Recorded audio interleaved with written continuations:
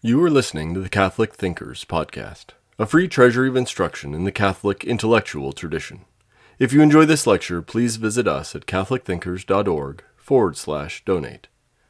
This course is from our International Catholic University Classics Collection, originally recorded between 1995 and 2005.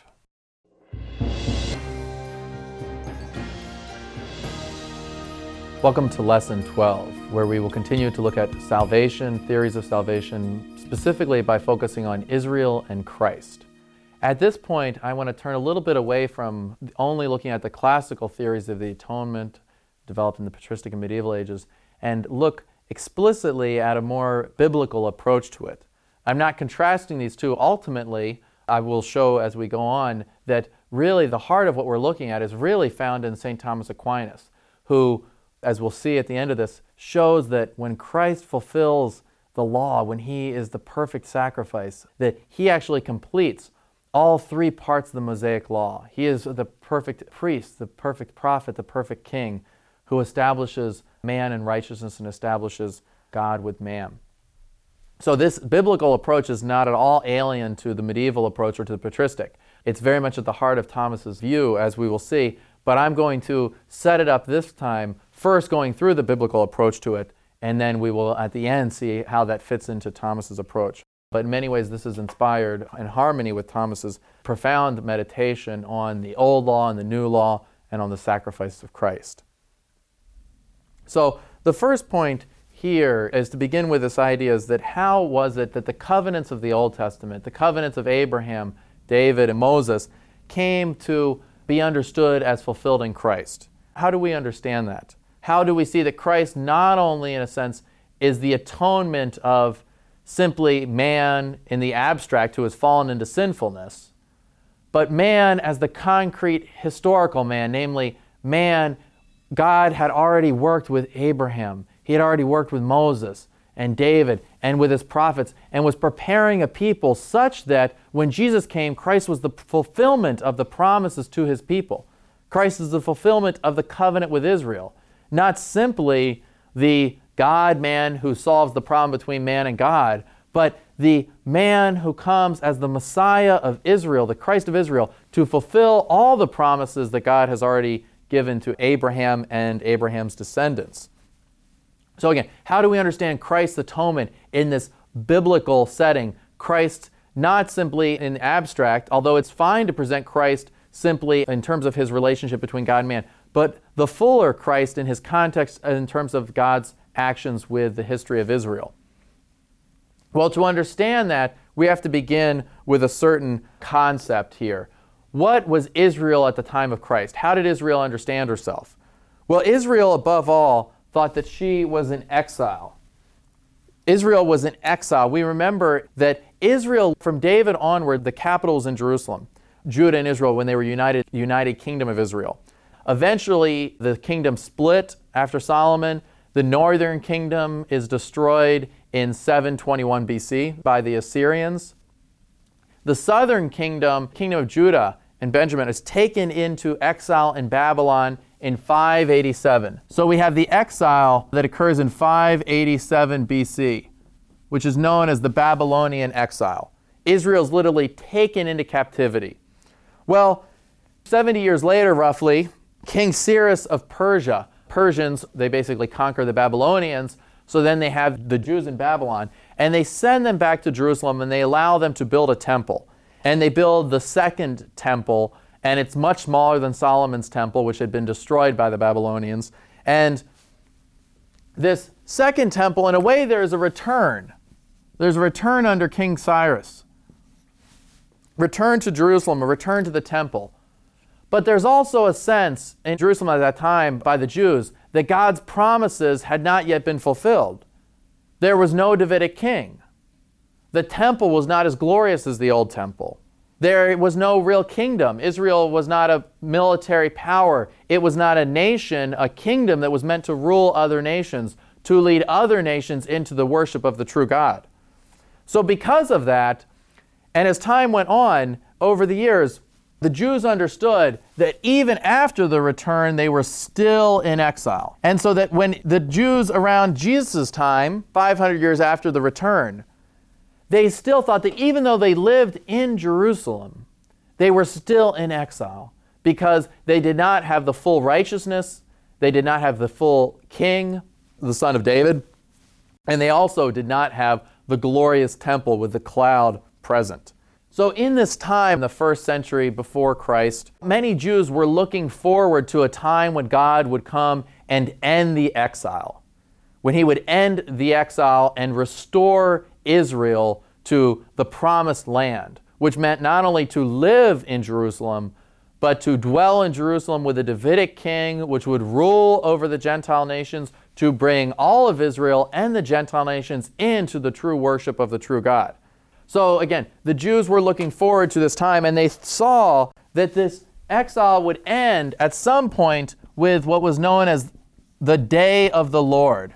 Many of the prophets spoke about the day of the Lord, when there would be a day, some time when God would come, and he would come and he would restore Israel to her proper place. He would render judgment on the Gentiles and elevate and vindicate Israel, at least the faithful Jews in Israel. The faithful Jews thought that God would not only judge the Gentiles, but he would judge the faithless Israelites as well. Many of the Jews would have had this view. Although they would have had different views about how it would occur, they would have agreed that this is what they were expecting. Some Jews were looking for exclusively, say, a military uprising. The faithful Jews would revolt, overthrow the Romans, would establish a kingdom and judge the Gentiles, the Gentile Romans. Other Jews of the time, associated above all, say, with the Essenes, which were a community that really withdrew almost into the wilderness, withdrew into the mountains, and lived there in trying to be a complete observance of the law, away from everything that was impure. They thought the temple in Jerusalem was impure and was not the real temple. So they withdrew from Jerusalem, they withdrew from the Jews that they considered faithless, and withdrew into the wilderness and tried to live a community that would be utterly faithful, and that God would reward them. The day of the Lord would come when God would judge not only all the Gentiles, but also all the Jews in Jerusalem, and literally come down with a mystical temple. That a temple would simply come down and the new temple would be built by God himself. And the Essenes were waiting for this. So there's another community, of course, known as the Pharisees. And Saul of Tarsus, who becomes St. Paul. Paul is the most famous Pharisee. He studied with Gamaliel, one of the most famous rabbis. And what he then understood as a Pharisee was that by zealous observance of the law, and which still was centered around the temple, the worship of God was still centered around the temple in Jerusalem, by that, the Pharisees would be the righteous Israelites, the righteous Jews, who draw God into his final vindication, his final restoration, when he would restore Israel. He would restore the Davidic king. He would restore Israel to her holy land, that she could be a holy people, and that would render judgment on all the faithless Jews and on the Gentiles. Now, what's important to understand is that this vision of expecting the return to come stays with Paul throughout his conversion. As a Pharisee, he believed that the Pharisees' obedience and zealous observance of the law would bring about and would be the occasion for God restoring his people. But what happened was, when he saw that Jesus Christ had died and then rose again, and when Christ appears to him on the way to Damascus in Acts 9 and says, "Saul, Saul, why are you persecuting me? Who are you?" "I am Jesus, whom you are persecuting." And he reveals in a way the great mystery of the mystical body of Christ to Paul. What Paul saw was what he thought was going to happen at the end of time, namely that the day of the Lord would come where he would restore Israel and judge the Gentiles, had happened in the midst of time. That what he thought was going to happen at the end of time, this great judgment, this vindication, this day of the Lord, had already happened in the death and resurrection of Jesus Christ. And he saw that Jesus' death on the cross was the judgment that was rendered on faithless Israel, on the faithless Gentiles. But that when that man Jesus, when Jesus Christ not only died on the cross, but then rose again, that the rising again was God's restoration of the faithful Israelites, of the faithful remnant. So that when Jesus rises again, he personifies the new Israel that has been definitively restored by God. And his death and then his resurrection shows the judgment that has occurred against the Romans standing for the Gentiles and against the faithless Jews, namely the Jewish authorities and Judas Iscariot and other Jews that cooperated in handing him over. So the faithless Jews and the Gentiles are judged unworthy. They are judged, and the faithful Israel, namely Jesus Christ himself, who personifies all of Israel, is vindicated. So the day of the Lord that Paul thought would happen at the end of time, Paul begins to see happen in the middle of time in Jesus Christ. And so Paul then lives the rest of his life and sees his mission in the rest of his life as helping all Christians to see that they now live in the day of the Lord. That the day of the Lord is not a singular day, but the day of the Lord is a continual day. Namely, that day of the Lord that began with Christ's death and resurrection and continues until the second coming of Christ. So that day of the Lord is a continual judgment of the faithlessness of human beings and also a continual vindication of faithfulness in Christ. So what happens? What does this mean then? Well, it means for us then that in Christ, in his resurrection, we see that the exile has ended. That the exile ends in Christ. We now have the definitive restoration. We have the restoration because now we have a Davidic king, the son of David, Jesus Christ, who accomplishes perfect peace and righteousness in himself, and through his perfect law establishes peace and righteousness in his kingdom. We have Christ, of course, that establishes true justice and righteousness in his people. So that Paul will say, of course, that we are justified by faith in Christ. That in Christ we are justified. Secondly, of course, the restoration has occurred because not only is Israel purified, but God again now dwells with Israel. Just as God dwelled with Adam and Eve, just as God dwelt with Moses and Israel in the tabernacle and dwelt with Solomon and Israel in the temple, God now dwells with man in Christ. And that after Christ's resurrection, he dwells with Christ in his body. Remember that Paul had the doctrine of the mystical body of Christ taught to him directly by Christ when Christ appeared to him and said, "Saul, Saul, why are you persecuting me?" So he saw that Christ was present in his members, in the Christians. So because of that, the church as the body of Christ is that new temple, is the new holy land where God himself will dwell. Now, the second aspect that I want to look at in terms of seeing how that this has been accomplished, not only that Christ has ended the exile and brought about the restoration of Israel and the judgment of sinful humanity, but also looking at how is it that the cross actually accomplishes this? Another way of looking at it, what is the covenant logic of the cross? Why did Christ have to die on a cross to do this? We've already answered that a little bit because we see that the cross itself is the judgment of faithless Israel, the judgment of the faithless Gentiles, and his resurrection is the vindication of the faithful remnant of Israel. But I also want to look at how it is that Christ's death fulfills specifically some of the other covenants. More specifically, generally we see the covenants aimed at the establishment of God's holy kingdom with a holy people and a holy land. Specifically, I want to look at some of the covenants to see how it is that this has been accomplished. When Jesus was walking with the two disciples on the way to Emmaus, he says to them, this is the resurrected Jesus, he says, "Was it not necessary that Christ should suffer these things and enter into his glory? And beginning with Moses and the prophets, he interpreted to them in all the scriptures things concerning himself." This is from Luke 24. What did Jesus mean? How did he interpret all the scriptures? As that we've already looked at this way of approaching it, and that's the general approach. Here we want to hone in on one or two specific approaches within that one.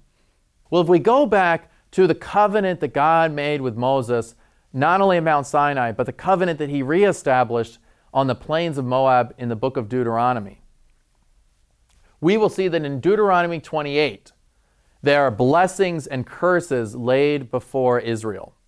There are blessings for obedience and curses for disobedience. We can think of this, by the way, that any contract almost, but any covenant has blessings and curses associated with it. Think about the covenant of marriage. If a covenant of marriage is faithfully kept in a loving fashion of joy and service, there are great blessings and joy that is accomplished. But of course, if there's infidelity, if there's betrayal, if there's brutality, there can be, of course, the most intense sufferings within a marriage. Once a covenant is established, there's no neutral ground, right? Either it will bring great blessing or it will bring great curses. And God says this in Deuteronomy 28. In the first 14 verses he talks about in Deuteronomy 28, he says that if you obey God's commands, if you obey the commands I've set before you, God will bless you. Everything will be blessed. Your families will be blessed. The land will be blessed. All this, of course, is a foreshadowing for the ultimate blessing that is to occur in Christ. But he says in the rest of the chapter, and the curses are much longer in Deuteronomy 28 than the blessings are, he says that if you do not obey the voice of God, you will be cursed. And he begins to speak about these curses that Israel is going to suffer. Basically, Israel will be defeated by her enemies. Israel will be ultimately exiled by her enemies. We see that the whole punishment of exile, of being taken out of the land, is a result of Israel's sinfulness. Not only does Deuteronomy 28 say that they will be in exile, but they say specifically they will be exiled by a Gentile nation. They will be taken out by a Gentile nation. They will be beaten. They will be hungry. They will be thirsty. They will literally have a yoke on their neck that will destroy them. So what happens then? Israel, because of her infidelity, deserves death, deserves exile, deserves suffering, hunger, thirst, all of these things. And Israel has suffered them to a certain extent. She has been exiled, she has suffered, she has been handed over to the Gentiles, but she's never been destroyed. So the fullness of the curses of Deuteronomy have not been exercised or executed on Israel. So what happens then? Well, Christ comes as the one who bears the curses of Israel. Christ is the one who stands in the personification of Israel. He is literally exiled at the hands of the Gentiles. He is led outside the walls of Jerusalem to Calvary by the Romans, by Gentiles. He's exiled by Gentiles. He suffers hunger, thirst, and literally, with a yoke of wood, suffers death and is destroyed at the hands of the Gentiles. So that all the curses that were given and laid upon Israel in Deuteronomy because of her infidelity are actually borne by Christ. Christ bears all the curses that were due Israel and thus frees Israel from those curses. Christ frees Israel by taking all the curses upon himself. And by the way, if we read a few verses from the New Testament, we see that this is what is at the heart of Paul's and others' proclamations of Christ. Colossians 2:13 through 14.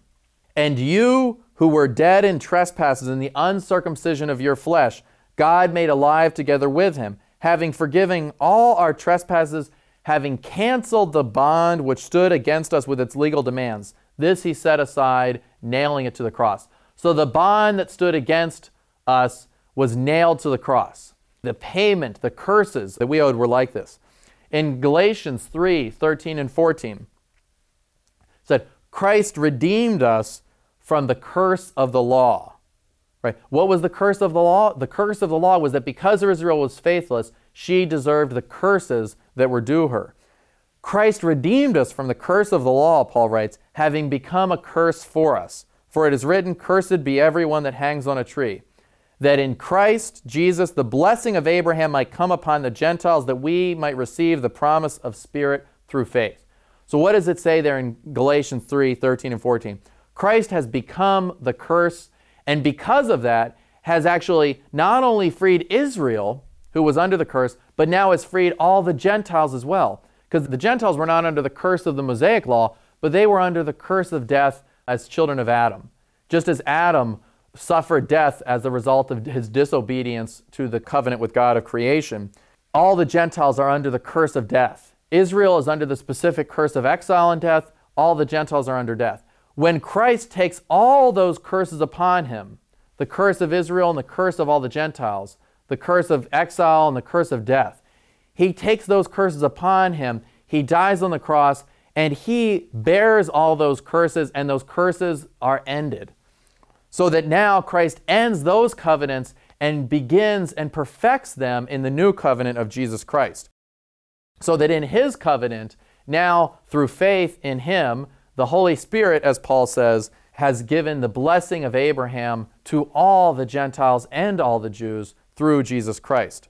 So here we see how Christ he suffers the curse that was due Israel specifically and all the Gentiles because of their infidelity. Now, the final way I want to look at in terms of seeing how is it that Christ fulfills the law of Moses. Because the fulfillment of the law of Moses, it does not mean that he ends the law of Moses as though the law of Moses stops, as though the law of Moses were, in a sense, bad and wicked and was only good for the Old Testament, but now that Christ comes, he finishes the old law so that now we can only have the new law. Well, that's not the right way of putting it. What was the center point of the old law? Just as it said in Leviticus 19, right? You, Israel, shall be holy as the Lord your God is holy. So the heart of the old law was that Israel would become truly holy and that she would dwell with God. Again, that there would be a holy people, the people made righteous and holy, who would dwell in a holy land, namely, would dwell with God himself. And that, of course, is the heart of the old law, and therefore that is, of course, preserved and fulfilled and completed in the new law. It's not revoked at all. So what happens here? Well, traditionally, in following St. Thomas Aquinas, we divide the Mosaic law into three parts: the moral law, the ceremonial law, and the judicial or the juridical law. The moral law is that part of the law of Moses that simply conforms to us as human beings, conforms to our human nature. The moral life that is simply proper to us. The ceremonial law refers to all the sacrifices, the purity, and everything else that was aimed at allowing Israel to offer a holy sacrifice to God. And the juridical law is ultimately the law of the king who was meant to establish righteousness in his land. So what St. Thomas says is that all of this part of the Mosaic law, the juridical, the moral, and the ceremonial, all of those are perfected in Christ. How does Christ fulfill these? Well, Christ comes as the perfect priest, prophet, and king. As the perfect prophet, he teaches the moral way. He teaches the moral truth. Think of the Sermon on the Mount. All of the demands, the calling to righteousness, the laying forth of the clear way to God is accomplished through Christ as a prophet. So in that sense, the moral law of the Old Testament is fulfilled in Christ. Secondly, as priest, Christ fulfills the ceremonial part of the law. The ceremonial law was all those sacrifices and purity that was meant to allow Israel to enter the temple, to become pure and holy so that she could enter the temple and offer the true worship of the true God. Well, Christ, of course, accomplishes this because he becomes the perfect sacrifice. As Hebrews will contrast, no longer the blood of animals, but now the blood of the Son. That allows us to enter cleanly with a clean conscience, a pure conscience, into the Holy of Holies to be able to worship the true God. Finally, Christ comes as the king. He's not only the priest and the prophet, he's also the king. And as king, he establishes justice in the new people of Israel. So what then happens if we look at Christ like this? We see that the new law, with its sacraments and ceremonies and teachings and church, all of that, it's not that it revokes the old law, it's that it brings the old law into completion. The Mosaic law is fulfilled because it is constantly being perfected in the new law. That all the demands of the old law in terms of the moral, the judicial, and the ceremonial, the particular ways that they were fulfilled in the old law, yes, those have stopped. But the heart of the old law is being fulfilled in Christ because Christ is the one who actually accomplishes this. Christ himself taught in Matthew 5:17, "Think not that I have come to abolish the law and the prophets. I have not come to abolish them, but to fulfill them." This is how the covenant is fulfilled because Christ accomplishes what the old law wanted to accomplish but could not. Finally, in St. Paul, in Romans 10:4, when he says Christ is the end of the law, the word there for end in Greek is telos. Christ is the telos of the law.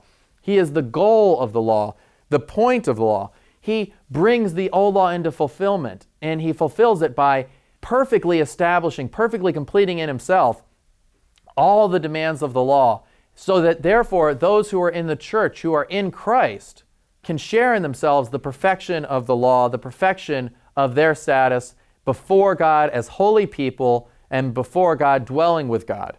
So in light of all this, we see, as we've seen through the whole drama of Christology, from the scriptures to the early church, to the medieval church, to liberal heresies, to a fresh look at scripture, we see that all of it centers around the church's confession of her bridegroom. That Christ says to the church, "Who do you say that I am?" The church confesses back that you are Lord and God. We hope you enjoyed listening to Catholic Thinkers. Please visit us at catholicthinkers.org/donate to help us keep this content free.